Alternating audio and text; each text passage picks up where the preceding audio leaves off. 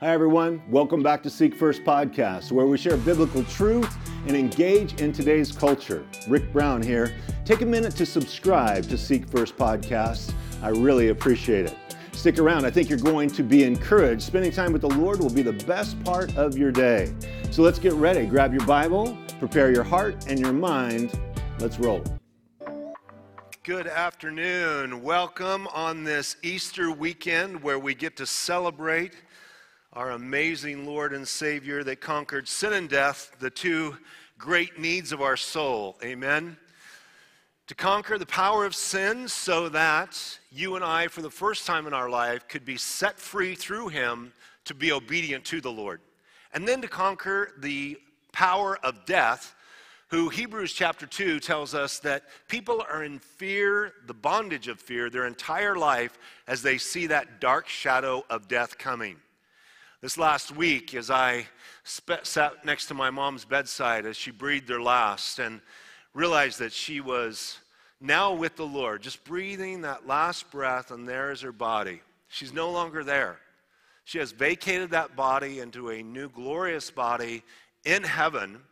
And so the reality of Jesus conquering death is so powerful to me here this afternoon, because someone I love so much was the beneficiary of the incredible death, burial, and resurrection that we celebrate this weekend, but in a very personal, intimate way. As we look at our message here this evening, we are going through the Anchored in the series of God's Word, and it's a beautiful thing how it's just corresponding to this Passion Week. And if you need a Bible, raise your hand. We're going to be opening to Luke chapter 22 to look at our message, The Dark Night of the Soul. I don't know if you've ever went through a season of trial, temptation, difficulty where you're just in the battle of your life. It has been called the dark night of the soul. And Jesus exhibits that to us in the Garden of Gethsemane as we're headed towards Easter Sunday morning. We find Jesus here in the Garden of Gethsemane. He is in a raging battle. He's in a fierce wrestling match. He's in agonizing over a decision he's got to make, and that is that decision to surrender his will to the Father's will in obedience to go through the brutality and the suffering that is prior to the cross, but ultimately dying upon the cross and all of its humiliation.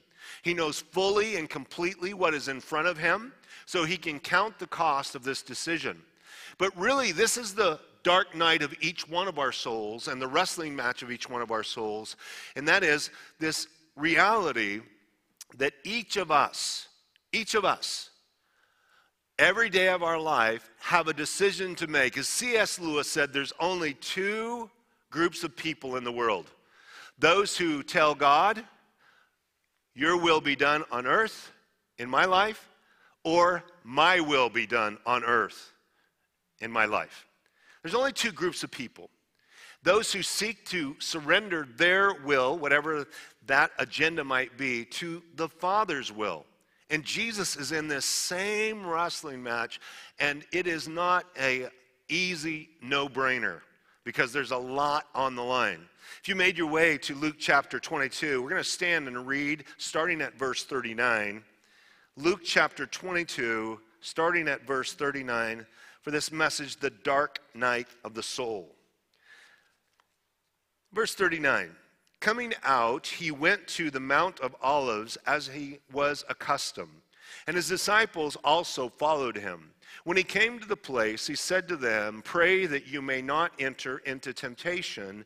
And he was withdrawn from them about a stone's throw, and he knelt down and prayed, saying, Father, if it is your will, take this cup away from me. Nevertheless, not my will, but yours be done. Then an angel appeared to him from heaven, strengthening him, and being in agony, he prayed more earnestly. Then his sweat became like great drops of blood falling down to the ground. When he arose up from prayer and had come to his disciples, he found them sleeping from sorrow. Then he said to them, why do you sleep?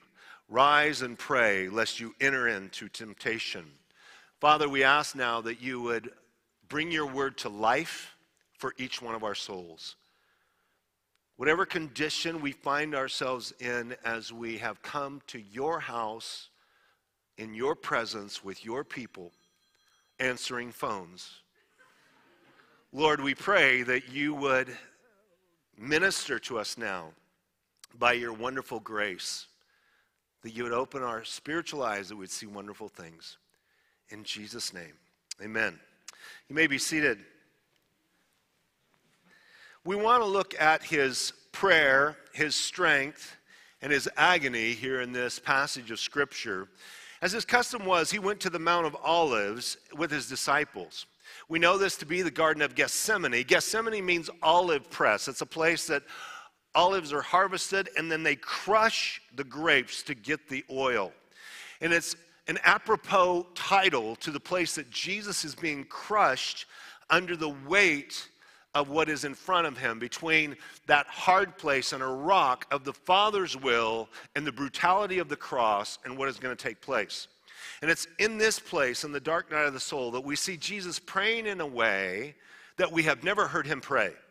He is behaving in a way where we have never seen him behave. He is going to have a physical experience that is pushing things to the limit that we see even in medical journals that is a very, very rare condition. And that is his blood comes out of his sweat glands. The capillaries burst. It's a unique situation, as we'll see in a few moments. But to realize this, he tells his disciples, hey, I'm going to go over here and pray.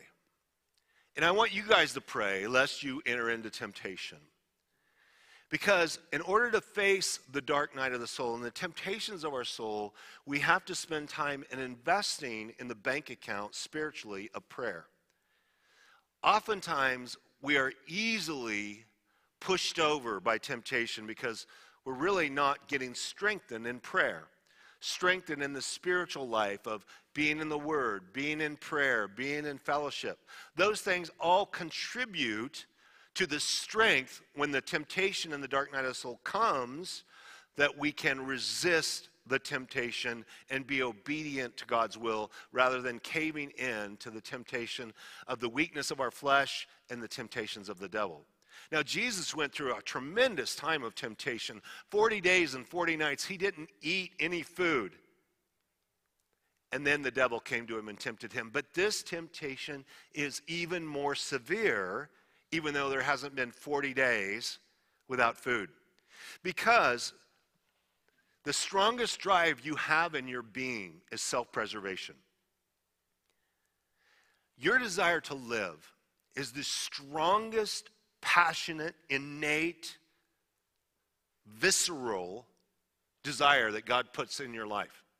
That's why people go to the very end, that it's this thing where you want to live. Even people that are in a terminal condition like my mom.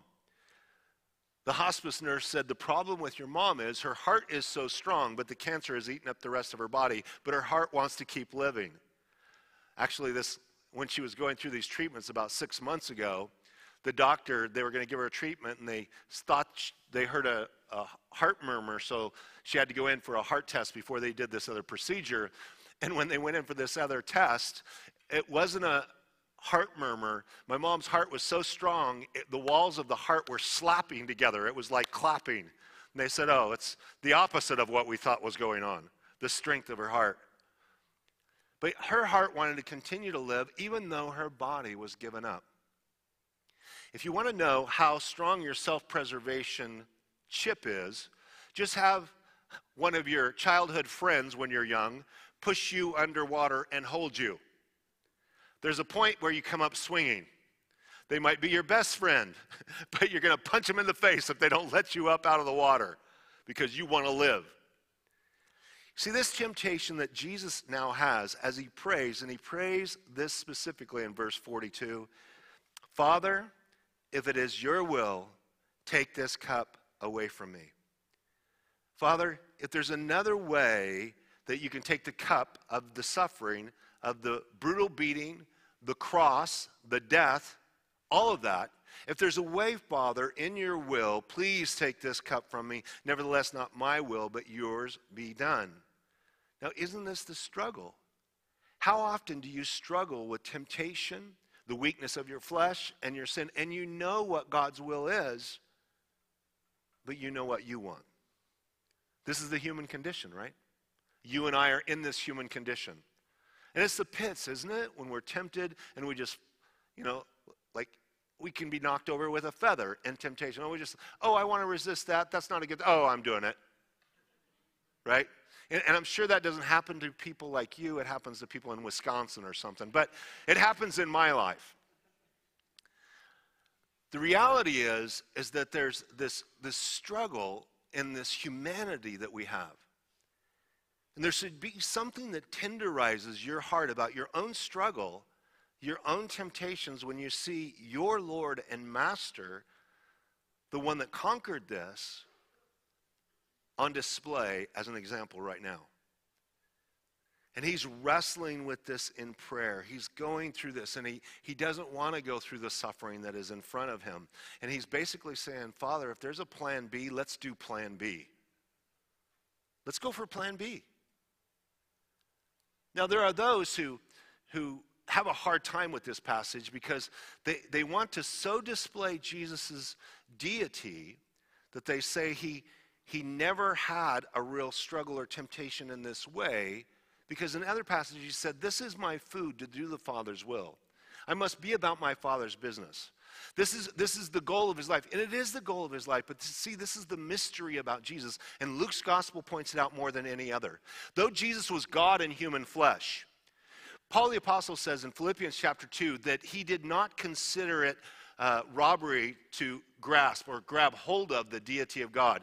He was God in human flesh, but Luke's gospel says he was filled with the power of the Holy Spirit as a man, and he conquered the temptations of 40 days and 40 nights as a man under the power of the Holy Spirit, even though he's God in human flesh. And this is the mystery that comes together with humanity and deity in the life of Christ. And people say, well, of course he overcame the temptation. He's God. Of course he went to the cross. He's God. No. He did it, though he is God. Theologically, doctrinally, in orthodoxy. The reality is he did it in humanity under the power of the Spirit of God. That is the mind-blowing truth of who Jesus is. And he did it in this way to display to you and I that we also can follow him under the power and the anointing of the Holy Spirit in obedience. Now, we don't do it perfectly. We stumble, we fall in our words and our thoughts and our missteps and various things. And maybe this Easter weekend, this is the first time, I don't know why you came on Saturday afternoon, but you haven't been in a church in a very long time. And here you are. Man, I need some hope. I need some Jesus. Well, praise God that you can come to a place that you can hear about the Savior who also struggled with the temptation that's now in front of him, and that is to surrender to the Father's will and obedience or to resist the Father's will and do his own thing. Maybe you've recently been in the dark night of the soul, or something's just been pounding away at you. Maybe it's some temptation that's been hammering you that would send your life on an entirely different course. And you've been resisting and you've been wrestling with this thing. And may Jesus be that inspiration for you in obedience to have victory over that through his life being lived through your life. You see, the thing is about sin is that it will take you farther than you want to go. It will keep you longer than you want to stay. And it will cost you more than you want to pay. And the victory that you can have on the front side of it is this wrestling match that we have with impulse control and instant gratification. You're tempted to a moment of pleasure because the Bible says, hey, if sin isn't fun or pleasurable, what's the temptation in the first place, right? There's no temptation. Sin is exciting or pleasurable, or as it says in Hebrews chapter 11, Moses, he did not go after the passing pleasures of sin, but chose to suffer with the people of God. He had the opportunity to live in sin in the land of Egypt, but he chose instead to identify with God's people. So in this whole conundrum, may there be some flesh and bone in reality to Jesus' life communicated to you, that he understands what this is like. And this is so important because he's able to minister to us because of that. Now, this is his prayer. This is his wrestling match. This is the dark night of the soul. But here is his strength. As he prayed in verse 43, it says, "Then an angel appeared to him from heaven, strengthening him." Do you know that there are angels that are ministering spirits to those who are heirs of salvation, that specifically you and I, according to a passage in the Gospel of Matthew, that we have an angel assigned to us that always beholds the face of our Father, and he's ministering to us. Now, when I get to heaven, I have a couple of questions for him at certain times in my life. Where were you? But other than that, I think he's been doing a great job on his journey to get me safely from earth to heaven. Angels are supernatural beings that minister to God's people as they cry out in prayer. Jesus displays this. He cries out to the Father in prayer, and the angel shows up and strengthens him. What's it feel like to be strengthened by God? You ever just feel so bankrupt inside that you can't put one foot in front of another when it comes to resisting sin? And all of a sudden there's this infusion of strength and power inside of you. You don't know where it came from. It's supernatural. By the Spirit of God, by an angel of God, because you've been crying out to the Lord and praying. So he's strengthened. I love Psalm 18. "In my distress I called upon the Lord, and he cried out to my God and heard my voice from his temple. And my cry came before him, even to his ears. God will hear your cry." Psalm 40, "I waited patiently for the Lord, and he inclined to me. He heard my cry. He also brought me up out of a horrible pit, out of the miry clay, and set my feet upon a rock, and established my steps. He has put a new song in my mouth, praise to our God. Many will see it in fear and will trust in the Lord." Cry out to the Lord in the midst of your temptation. Experience the strength that God will bring to infuse you, as he does here our Lord Jesus, even sending an angel to minister to him. But there's also a real agony here that is not only spiritual, emotional, psychological, even apparently physical. It says in verse 44, his agony, being in agony, he prayed more earnestly. Then his sweat became like great drops of blood falling down to the ground. Now, if Jesus is before the cross, and he doesn't know all the gruesome details that you and I do about the cross, or did he? No, he most certainly did know. He knew prophetically. He knew by God's Spirit. He knew what all the prophets had said. As we see in Luke 18, a couple of chapters before, 4 chapters before, he says this to the 12. He took the 12 aside and said to them, "Behold, we are going up to Jerusalem, and all things that are written by the prophets concerning the Son of Man will be accomplished. For he will be delivered." Notice 7 things he knows. This is prior to him going to the cross. He will be delivered to the Gentiles, will be mocked, number 2. He will be insulted, number 3, and spit upon, number 4. They will scourge him, number 5. They will kill him, number 6. And the 3rd day he will rise again. He states the entire gospel from beginning to end, 4 chapters before he even gets to this place of the wrestling match in prayer of temptation. This is what they're going to do to me when I get there. This is what the prophets have said concerning the Son of Man. He knew this from the scriptures. Delivered, mocked, insulted, spit upon, scourged, killed, and the 3rd day rising again. Now it tells us after that the disciples, they never heard the rise from the dead part. They never got that. It never computed that somehow they saw the hope that he would rise from the dead. But he knew it. Now, if you know you're going to go through this brutality of being delivered by Gentiles, mocked, insulted, spit upon, scourged, killed, but you know you're going to be raised from the dead 3 days later, you might say, yeah, but I'm going to suffer, but 3 days later I'm going to be risen from the dead. That doesn't negate all the suffering that goes before, right? What Jesus went through was so brutal, so traumatizing, And not only the physical aspects of it, but the spiritual aspects of it, so that he would cry out, my God, why hast thou forsaken me? Throughout eternity, the Father and the Son in total unity for the first time, when all of the weight of the sins of the world in those 3 hours of darkness that came upon Jesus. You know the feeling of guilt and shame, embarrassment over our sin, the brokenheartedness of our own sin and shame and guilt. All of that, wave after wave, was poured over Jesus' life as he's there on the cross. And he who knew no sin became sin for us, that we might become the righteousness of God. That experience of feeling that kind of weight, that kind of shame, that kind of humiliation was truly overwhelming. And he's praying for a plan B. He's wanting out. Now, how did he pray during this time? It tells us in Hebrews 5:7, in the days of his flesh, when he had offered up prayers and supplications with vehement cries and tears to him who was able to save him from death, and was heard because of his godly fear. Jesus was crying out in tears, vehement cries, passionate cries, in prayer. He was having an intense prayer meeting with him and the Father. And so much so that his sweat turned to great drops of blood. Now, what is hematidrosis? Hematidrosis is an extremely rare condition in which you sweat blood. It's so rare that many people don't know it exists or if it's real. But sweating blood has been seen throughout history. Leonardo da Vinci wrote about soldiers sweating blood before battle because they were so stressed out.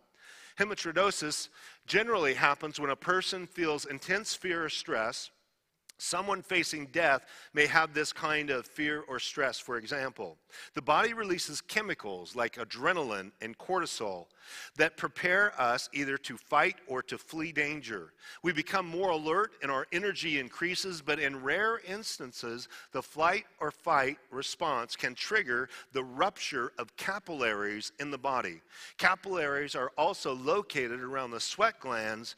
In cases of severe fear or stress, these tiny blood vessels can burst and cause blood to exit the body through the sweat glands. This is a known medical condition. It's not just hyperbole, it's not just myth, it's not some kind of, warm, fuzzy, weird spiritual event. It's like when stress comes together with a human to such a degree as they are terrified. I don't know if you've ever been so terrified that your knees literally begin to knock together. Or have you ever been so terrified you literally wet your pants? But it feels like something else takes over your body. When I was in 7th grade, we were out in the country, and this farmer thought we were stealing from his shop, so he came down, and he was drunk. And he had a gun, and he put it in my cousin and my face, and he told us not to move, but he had this aggressive dog that was trying to bite my cousin's face. And so we moved a little bit, and he had the gun in our chest, and he just pulled it over our head and just shot. Boom! And then put it back in our chest. My knees just fell apart. My knees just began to knock together as I thought, I'm 12 years old, and this is it. I'm going to die in the countryside in Filer, Idaho, from crazy old man Danos. That was his name. And the fear and the stress that come upon Jesus in this time of prayer, and this wrestling match, in the dark night of the soul, literally his capillaries burst in his body from the stress, and out of his sweat glands became blood. Now, mind you, all of this, why is he going through all this? For you. Why is he doing all this? So you doing it to win an Olympic gold medal? No, he's doing it for you. He realizes that the Father has no plan B. This is the plan. And that in the crushing place of Gethsemane, Jesus' soul, in the dark night of the soul, his prayer, the angel strengthened him. Even in the midst of his agony, he goes through this incredible, very rare physical condition. And then we see his surrender. Number 4, verse 47. And while he was still speaking, behold, a multitude, and who called Judas, one of the 12, went before them and drew near to Jesus to kiss him. But Jesus said to him, Judas, are you betraying the Son of Man with a kiss? And when those around him saw what was going to happen, they said to him, Lord, shall we strike with a sword? And one of them struck the servant of the high priest and cut off his right ear. But Jesus answered and said, permit even this. And he touched his ear and healed him. Now we know the guy with the sword is Peter. He chops off Malchus's, the servant of the high priest's ear, according to John's gospel. And Peter's ready to fight. Now, but the strange thing is, in the midst of all of this, is that Jesus had encouraged the disciples to pray. But because of sorrow, they were too depressed. They were too sad. They just went to sleep. Plus, it's the end of a long night. If you want to see me go to sleep, just ask me for a late night prayer meeting. I'll be out in seconds. And Jesus went back to him and he woke him up and he said, hey, you guys, what are you doing? Pray that you might not enter into temptation. Now, Peter had just told him earlier, I'm willing to go to prison for you and I'm willing to die for you. And Jesus said, yeah, but can you pray for me? No. So often, in how we're wired, we'll do something physical for the Lord, but the spiritual stuff is a little bit more difficult. The spirit is willing, but the flesh is weak. And all the guys are sleeping. They're all out. Judas Iscariot comes with the signal that he's going to kiss Jesus, and he gives him a long, extended kiss to betray him. And Jesus even calls him out and says, Judas, do you betray the Son of Man with a kiss? Is this how it's going down? You see, Judas also had a dark night of the soul, didn't he? And that is to walk with Jesus or to betray Jesus into the hands of the religious leaders. And he caved. He went the other direction in the dark night of his soul. Peter is in the midst of the dark night of his soul here. Peter, though he couldn't pray with the Lord for an hour, he jumps up with a sword, and he's not even a good swordsman. I mean, he chops off a guy's ear. Now, I don't know how effective that is in deterring a big mob.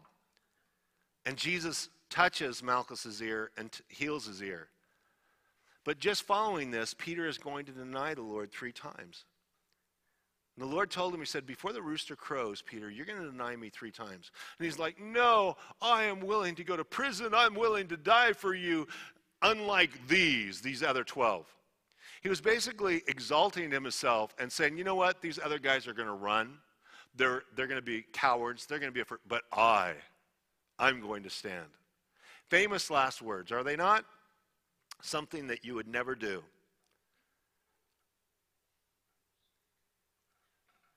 Paul tells us in 2 Corinthians chapter 10, he says, 1 Corinthians chapter 10, verse 13, if you think you stand firm, take heed lest you fall. And the pride and the arrogance that would say, I would never do thus and so, fill in the blank, is famous last words. Because I don't really think most of us believe the capacity we have for evil and failure. In the right circumstance, with the right pressure, in the right environment, what you are capable of. And Peter did not think himself capable of betraying the Lord through denying him. He sincerely did not. And yet Jesus surrendered. The wrestling match of the dark night of the soul for Jesus is over. It's over. He's going to the cross. And it's at this moment, because you see, Jesus had told Peter that he could have called for 12 legion of angels. A legion's between 3,000 and 6,000, depending on the legion. And he said, I could call for 12 legion of angels, and they would come deliver me, Peter. Don't you realize I'm voluntarily surrendering to the path and the road and God's will for the cross. It's one thing when people take us by force, but when you have a choice to surrender to God's will or to reject God's will, this is the conundrum for each one of us in a daily way. Because, let's face it, most of the time the entire humanity of history is not on the line like this. Right? This one decision is either, do we save mankind for eternity through the death, burial, and resurrection of Jesus Christ when he was praying for the Father to have a different plan? But in this, he surrenders and he says, permit even this. You see, when I surrender to God's will, there may be a sense of loss, a sense of death, death to self, death to desire, death to struggles that I have. And I say, okay, Lord, I'm going to die to that because I believe, as Jesus did, he went to the cross for the joy that was set before him, that down the road, through the obedience to the Lord, there's going to be a blessing. The blessing of the resurrection, the blessing that these things now can do something wonderful in the future if I don't cave to the immediate gratification of my flesh right now. How did Jesus learn in this whole process? Hebrews 5:8 says, though he was a son, yet he learned obedience by the things which he suffered. Are you suffering? Do you know that this is God's school and education program? Suffering from what you want and doing what God wants is suffering in your human anxiety inside of you. There's a wrestling match. It's a emotional, psychological suffering. How can Jesus help us? In Hebrews 2:18 it says, for in that he himself has suffered being tempted, he is able to aid those who are being tempted. If you're being tempted here tonight, if you're going through a struggle in your soul, Jesus can help you because he totally understands. He understands in a degree and a capacity that you could never fathom. The Bible says that Jesus was tempted in all points. And the word all in the Greek means all. There is nothing that you have been tempted with, nothing. There is nothing you have been tempted with that Jesus himself has not been tempted with. And yet in that, resisting in obedience and resisting in obedience and resisting in obedience, he now can help you.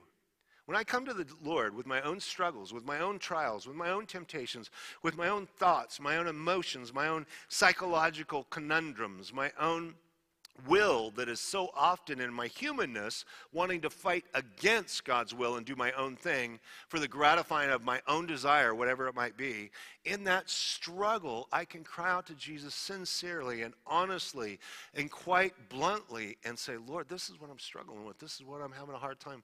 Help me, Lord. I understand that you know what it feels like to have these kind of struggles. I know, Lord, that you can help me. You can give aid to me. And I want you to know that you're not alone.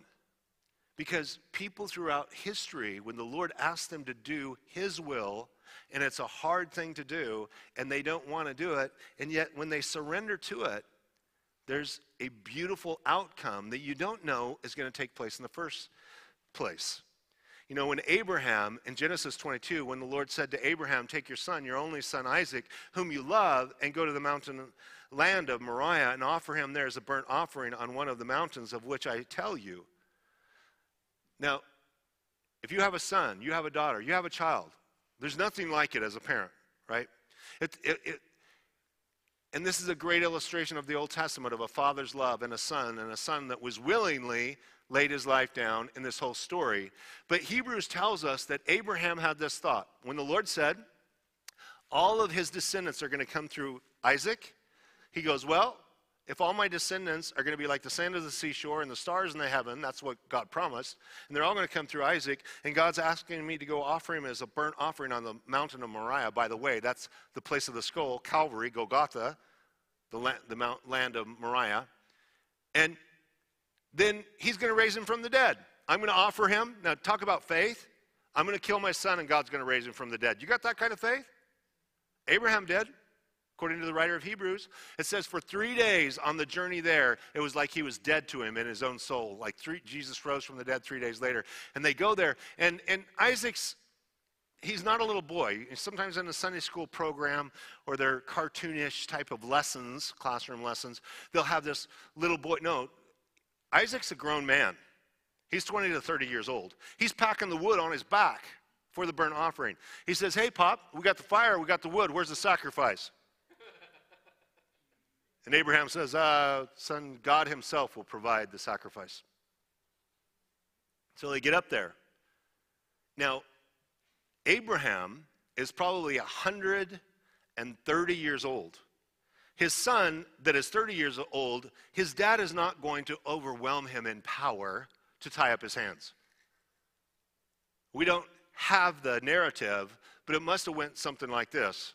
Abraham looked at Isaac and said, son, God asked me to offer you as a burnt sacrifice, but he said all our descendants are going to be like the sand of the seashore and the stars in the heavens, so I just believe he's going to raise you from the dead, son. So you have to willingly lay down your life. So Isaac's like, well, tie my hands good and tight, Dad, because it's going to be pretty rough. He has him on there, and he picks up the knife. And he's getting ready to slay his own son because that's what God was testing him to do. Abraham's will was, there was nobody. Do you know that the first time love is mentioned is the verse we just read? The son whom you love. Abraham was crazy about his boy, and yet when God asked him to give up the most precious thing to him to test his faith, he said, okay, because he believed God could raise him from the dead. So he raises up the knife, and the angel of the Lord says, Abraham, Abraham. He goes, here I am. I was hoping you'd show up. I was hoping there was a plan B here. And so he sets him free, and he looks over, and there in the thicket is a ram, a lamb. God provided another, and they sacrifice that animal as a burnt sacrifice. You see, Abraham had no idea except faith that if he stepped out in the conundrum of being obedient to God's will, what God was going to do. But by faith, he believed he would raise him from the dead. Jacob wrestles with an angel of the Lord all night long. And he's like, I'm not going to let you go until you bless me, because he was at such a terrible, it was the dark night of Jacob's soul. It's the dark night of the soul. It tells us this. Then Jacob was left alone, and a man wrestled with him until the breaking of day. Now when he saw that he did not prevail against him, he touched the socket of his hip, and the socket of Jacob's hip was out of joint as he wrestled with him. And he said, let me go, for the day breaks. But he said, I will not let you go unless you bless me. So he said to him, what is your name? And he said, Jacob. And he said, your name shall no longer be called Jacob, but Israel, for you have struggled with God and with men and have prevailed.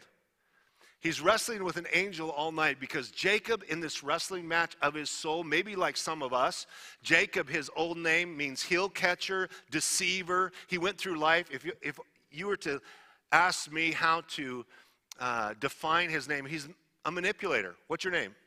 Manipulation. He manipulates everything and everybody. But he wanted that to change. Do you feel that way? Your life's been a mess and you just want it to change? You're tired of manipulating your way through life? You want it to change, and it's the dark night of the soul. He wrestles all night long. And the angel, he won't let the angel go, so the angel puts his hip out of socket. Now, it's hard to get a hip out of socket. It usually only happens in car wrecks and football games. And the pain of that, Jacob walked with a limp for the rest of his life, according to Genesis. But the reality is he changed his name. Now, some of us need a name change through the dark night of the soul, from being the master manipulator to the person that's the wrestler. He wrestled with God, and he wrestled with man, and he prevailed. That's what Israel means. Many say it means prince with God and various things, but the context says you've wrestled. You're a wrestler. And some of us here this afternoon, you got a nice smile. You have that Jesus smile for church. Hi, praise the Lord. Isn't Jesus good? He's risen. He's risen indeed. But underneath the surface, in your heart, in your mind, is a war zone. A war zone of your will and God's will going on. The people that maybe even closest to you don't realize it. Paul the Apostle had a dark night in the soul in 2 Corinthians 12 when it says, concerning this thing I pleaded with the Lord 3 times that it might depart from me. But he said, my grace is sufficient for you, for my strength is made perfect in weakness. He was sick, and he prayed 3 times. He could raise the dead. Paul the apostle could heal the sick, and yet he prayed that he would be healed, and he prayed 3 times, and the Lord said, no, my grace is sufficient for you. The answer to your passionate wrestling match of prayer is no. But I will give you grace that will carry you through. I will give you grace that will strengthen you through it. And sometimes we don't want the answer. I would say most of the time we do not want the answer. No, I'm not going to answer that prayer. Peter, when the Lord said, Peter, when you're old, I would rather the Lord not tell me how I'm going to die. I don't know about you. I just want it to happen however it's going to happen. Jesus looks before he goes into heaven, and he looks at Peter and he said, Peter, when you were young, you went and you dressed yourself, did whatever you wanted to do. But when you're old, people are going to take you to a place you do not want to go. They're going to stretch out your hands, and you're going to die. He was telling him Peter was going to die by crucifixion. Peter understood that. And rather than wrestling with it himself, he looks to John, who he always thought was Jesus' favorite, and he said, but Lord, what about this man? Now, when you're wrestling and you're going through hard things, and you seem to be in a struggle, and you see other people that God seems to give them a sweeter life to live than you, and you say, what about them? How come they get a free ride? How come they stumble over gold? How come life's just beautiful for them? As soon as I wrestle with my own challenge that God has, so often I'm looking to compare myself. Well, they don't have to go through that. He doesn't have. How come? The Lord's like, hey, that's none of your business. You know, that's none of your business what God is doing in somebody else's life. He has a calling for you. He has a lane for you to run in.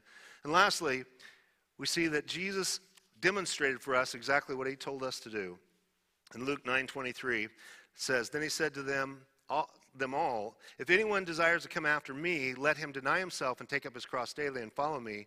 For whoever desires to save his life will lose it, but whoever loses his life for my sake will save it. See, in a very practical way, he gave us exactly the example that he called us to pursue. And that is, I pick up my cross. That means I die to my will so that I'll do his will on a daily basis. And honestly, you guys, nothing's very dramatic in the Christian life that we live. I mean, I might deny myself to take out the garbage. I might deny myself to love my wife in this way, or I might deny myself to love this person this way. But there's not spikes and nails and crowns of thorns involved. It's not very dramatic. It's kind of the day-to-day average life. But that's what he's called us to. You know, the reality is that each of us falls short of the plan that God has for us. And so Jesus lived it out perfectly so he could give us an example and we could ask him for his help. I don't know about you. I stumble, I fall, whether it's in words or thoughts or actions, and I'm constantly coming back to the throne of grace to find help in time of need. I need it. I got this, check out this nefarious criminal in this picture. It's really grainy, really terrible, but that's me running a red light a couple weeks ago. They had a red light camera. I got a ticket in the mail. It's one of those things you see, it's yellow. I'm gonna make it. Smile. You're on candid camera. That's a $500 ticket. And you're cruising through your life. You're just like, and in this moment, I'm just going to, I want to gun it through this light. But the reality is that, hey, if I just, it's a strange thing. But when I drive and my wife drive, we don't have the same reaction to yellow lights. She slows down and stops, and I go, hey, let's go. Right? But she doesn't get $500 tickets. Right? And so there's an innate desire within me to push boundaries and to push limits and to push things beyond the place that, in a spiritual sense, you know, even in my life, to honor the Lord. I always have to come back to that place of just surrendering to him, surrendering his will, surrendering what he desires of my life. And I'm so thankful for who he is. Micah 7:18, as we wrap it up, says this. Who is a God like you, pardoning iniquity, passing over the transgression of the remnant of his heritage? He does not retain his anger forever, because he delights in mercy. He will again have compassion on us and will subdue our iniquities. You will cast all our sins into the depths of the sea. Psalm 103, he has not dealt with us according to our sins, nor punished us according to our iniquities. For as the heavens are high above the earth, so great is his mercy toward those who fear him. As far as the east is from the west, so far has he removed our transgressions from us. As a father pities his children, so the Lord pities those who fear him. For he knows our frame. He remembers that we are dust. The Lord knows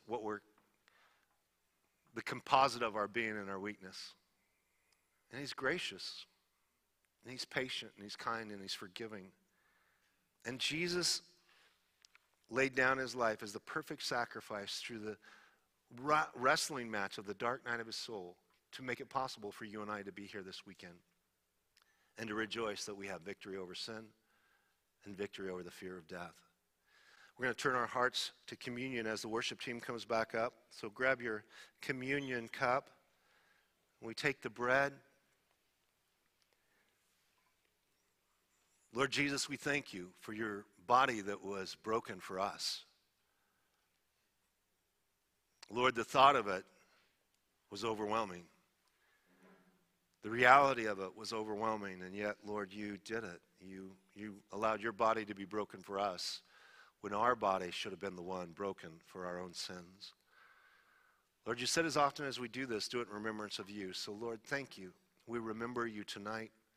We remember your incredible obedience through that dark night of the soul where you had a choice to surrender to the Father's will or to do your own thing. And Lord Jesus, we are here tonight and want to declare that because you chose obedience to the Father. So Lord Jesus, thank you for your body being broken for us. Let's take the cup together.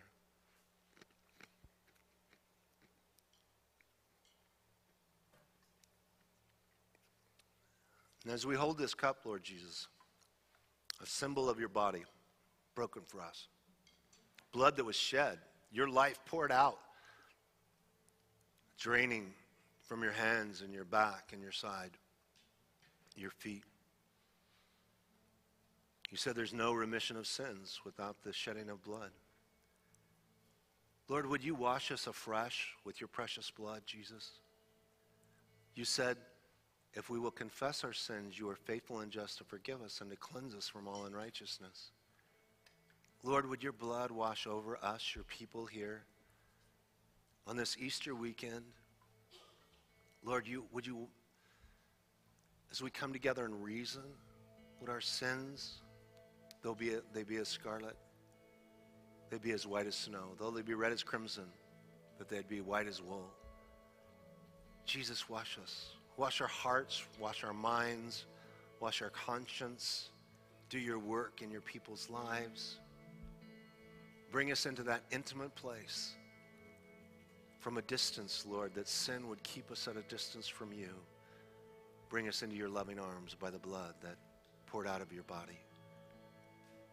Lord, we remember your blood that was shed for us. Let's take the cup together.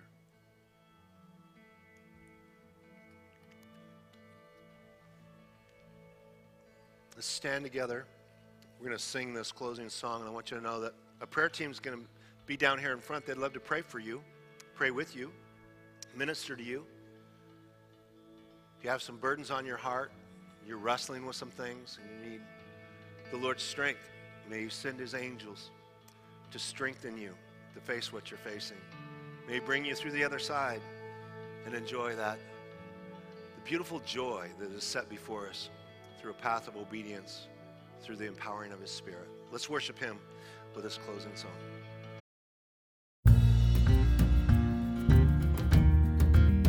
I've seen light in the darkness. I want hope for the hopeless and rest for the weary mind.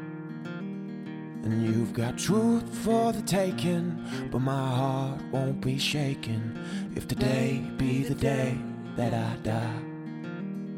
Whoa,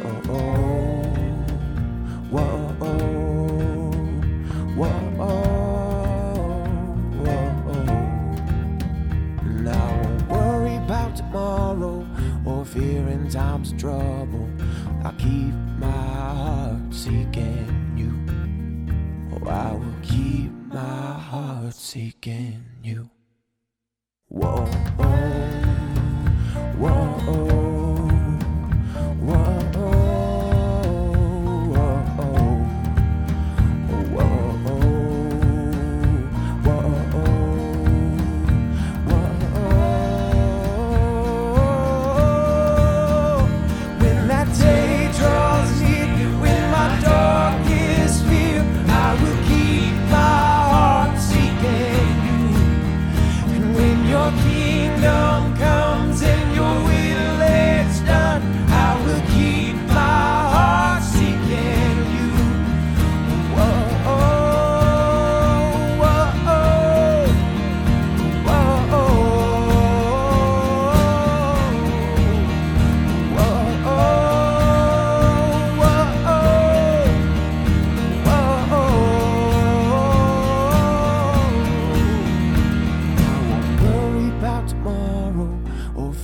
Times of trouble, I'll keep my heart seeking you.